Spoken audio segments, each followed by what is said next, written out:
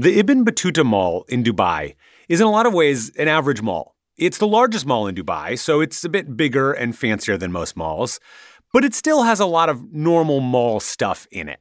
There's a Birkenstock store, there's a Foot Locker, a Gap, an H&M, Sephora, mall stuff. But there is one thing about it that is distinctly unlike any mall you've ever been to. We're going to have to address the elephant in the room. Because sitting in the courtyards of this mall, between the normal stores, are some of the most incredible replicas of Islamic Golden Age inventions found anywhere in the world. These recreations of ancient robots. And one of those replicas, one that towers over you, is this massive elephant clock. And not just any elephant clock, but one based on a clock designed centuries ago by the Muslim inventor Ismail al-Jazari. The original was about 5 feet tall. The replica, it's about 25 feet tall. It's called the elephant clock, well, because it's an elephant, obviously, but the clock part is a little bit less apparent. It has no clock face, no numbers, no minute or hour hands, but it's still a clock. It just doesn't tell you the time. Instead, the elephant clock remembers time. It tracks the passing of time. But if you sit down next to it and you listen carefully, the elephant clock will tell you its secrets.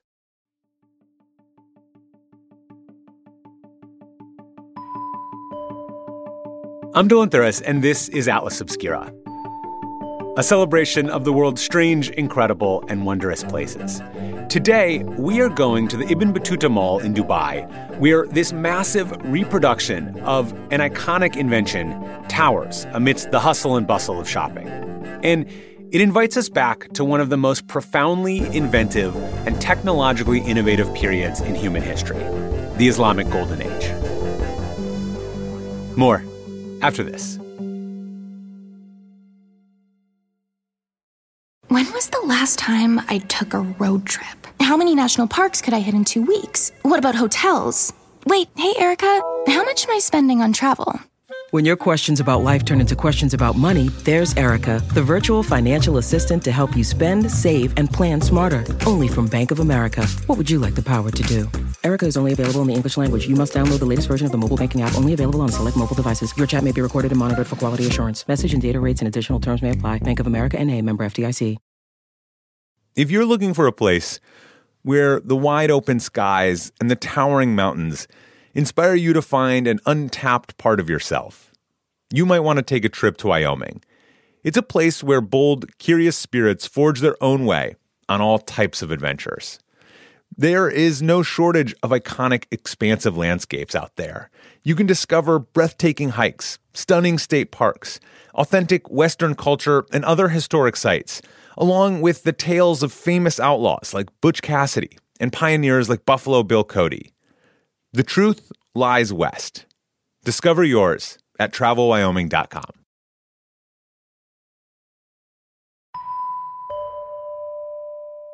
So this clock isn't your average clock. And in fact, your average clock is kind of inspired by this clock, because the original elephant clock was among the first self-propelled clocks ever invented, meaning that it didn't need any human interaction to keep running. It was powered by a water system that ran really inside of the elephant. And we wanted to know more about this clock, and we figured who better to talk to than Professor Salim Al-Hassani. Professor Emeritus from the University of Manchester, where I have been there for about 30 years of teaching, researching, and doing all sorts of things. Since I retired, I have developed much more interest in the history of science and technology. Professor Al-Hassani was part of the team that helped build the replica clock in Ibn Battuta Mall. And if you're going to talk to anybody about the Islamic Golden Age and its engineering contributions, this is the guy you want to talk to. Professor Al-Hassani explains that the Islamic Golden Age was this really significant period of innovation. And it stemmed from Islamic societies as far west as West Africa and as far east as China. The significance is that there was a huge movement in scientific endeavor, exploring knowledge, not only just theoretical, but also practical. So much of the science that we know today actually originated, or at least enhanced, from that period. You can think of the Islamic Golden Age as kind of like the Renaissance in Europe, except it was more international than that, and it started earlier, too. It began around 750 AD and ended around 1300, just around when the Renaissance was beginning. And that is in part because Renaissance thinkers actually took a lot of their inspiration from the Islamic Golden Age. Things like algebra, the study of optics, trying to build a flying machine, all originate in the Islamic Golden Age. Which brings us back to the elephant clock. One of the most astounding and just plain delightful inventions to come out of this time period. The elephant clock itself is beautiful. There is just a ton going on when you look at it. It's a massive elephant statue with a huge structure mounted on the elephant's back that someone can sort of sit inside of. And it's got animals and figurines emerging from that structure. Every animal featured as part of the clock, really every aspect of the clock, pays tribute to some of history's great civilizations. As you have Indian elephant, you have Egyptian phoenix, you have Muslim Arabic figurines in the way of robots, you have Chinese dragons, and you have, Persian carpet. He was giving a message to recognize the scientific or technological contributions of various civilizations. Professor Al-Hassani explains that the elephant clock was among the first automated clocks to track the passing of time. The original clock told time in precise half-hour intervals, and it ran on its own, no human intervention required. As you can imagine, the clock's internal workings were somewhat complicated, but Professor Al-Hassani explains it like this. The innovation is in the way that the movements are connected with each other. Effectively, it's like a computer, an analog computer, because one thing triggers another, one thing triggers another. The way the clock runs is a kind of chain reaction. Specifically, it uses a sinking bowl perforated as a controlling device. This is an inflow clepsydra. If you're not an engineer, which I'm not, this might not make a ton of sense, but the best thing I can compare it to is a kind of circular Rube Goldberg machine, using water, a leaky bowl, a series of balls.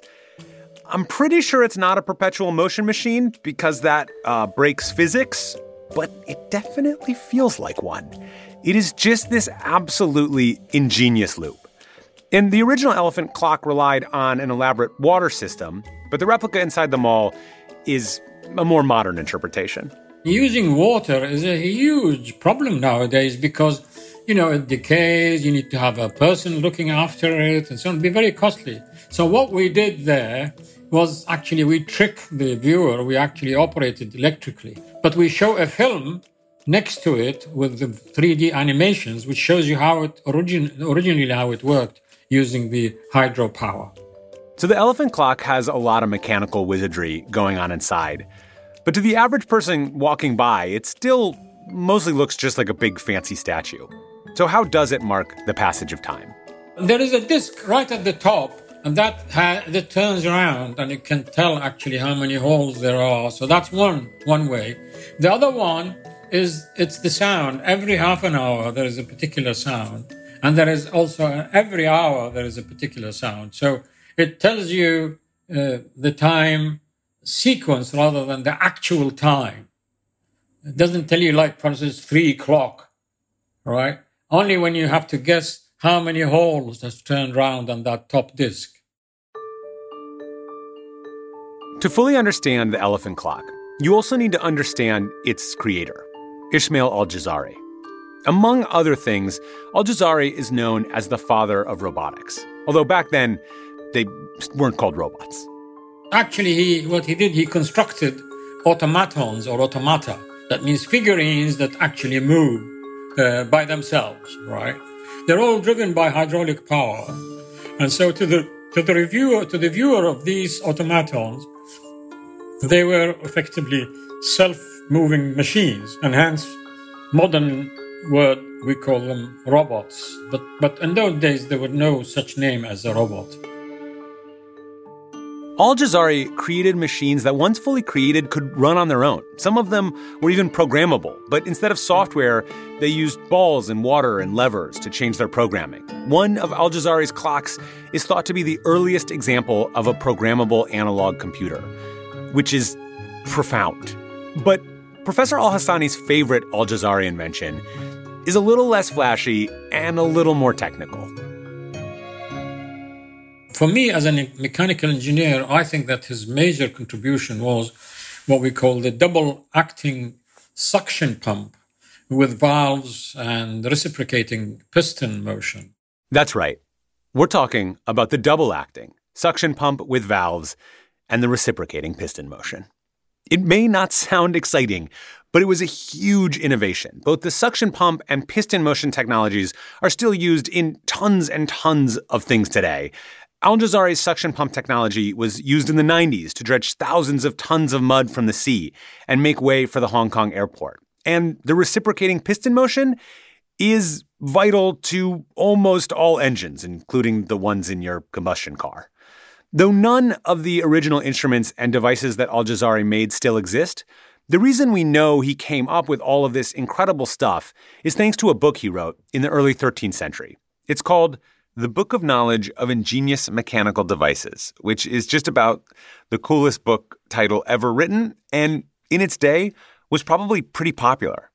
It's about 500-odd pages. And he included sort of 50 major machines and clocks and structures. The book is also where we see the designs and blueprints for the elephant clock. It's not clear why Al-Jazari made the clock, but we do have a clue about who supported his efforts.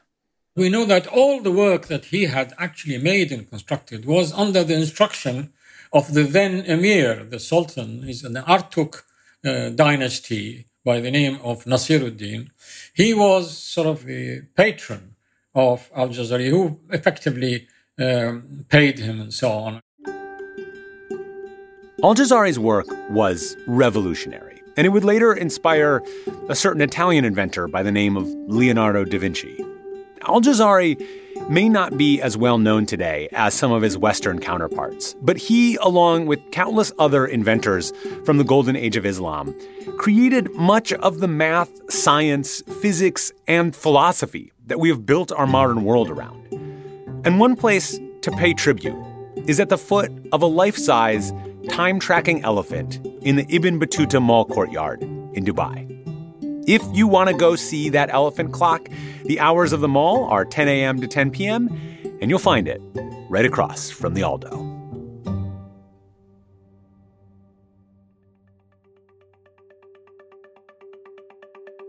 This episode was produced by Baudelaire Seuss.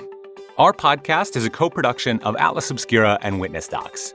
The production team includes Doug Baldinger, Chris Naka, Camille Stanley, Willis Ryder Arnold, Sarah Wyman, Manolo Morales, Amanda McGowan, Johanna Mayer, Gianna Palmer, Tracy Samuelson, John Delore, Peter Clowney. Our technical director is Casey Holford. And this episode was mixed by Luce Fleming. And our theme and end credit music is by Sam Tyndall. I'm Dylan Thuris, wishing you all the wonder in the world. I will see you next time. Witness Docs from Stitcher.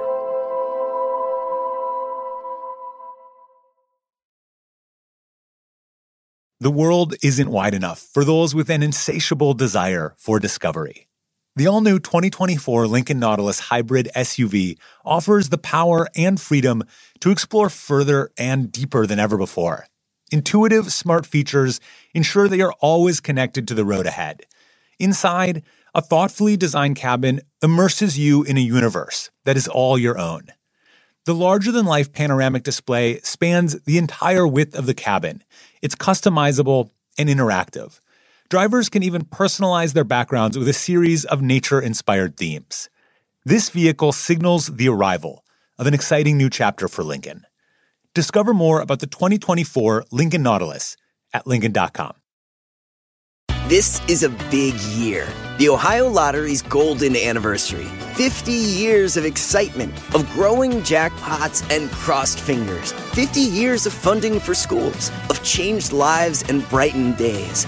50 years of fun, and that is worth celebrating. So watch for can't-miss promotions, huge events, and new games that will make the Ohio Lottery's 50th year its biggest one yet. Learn more at funturns50.com.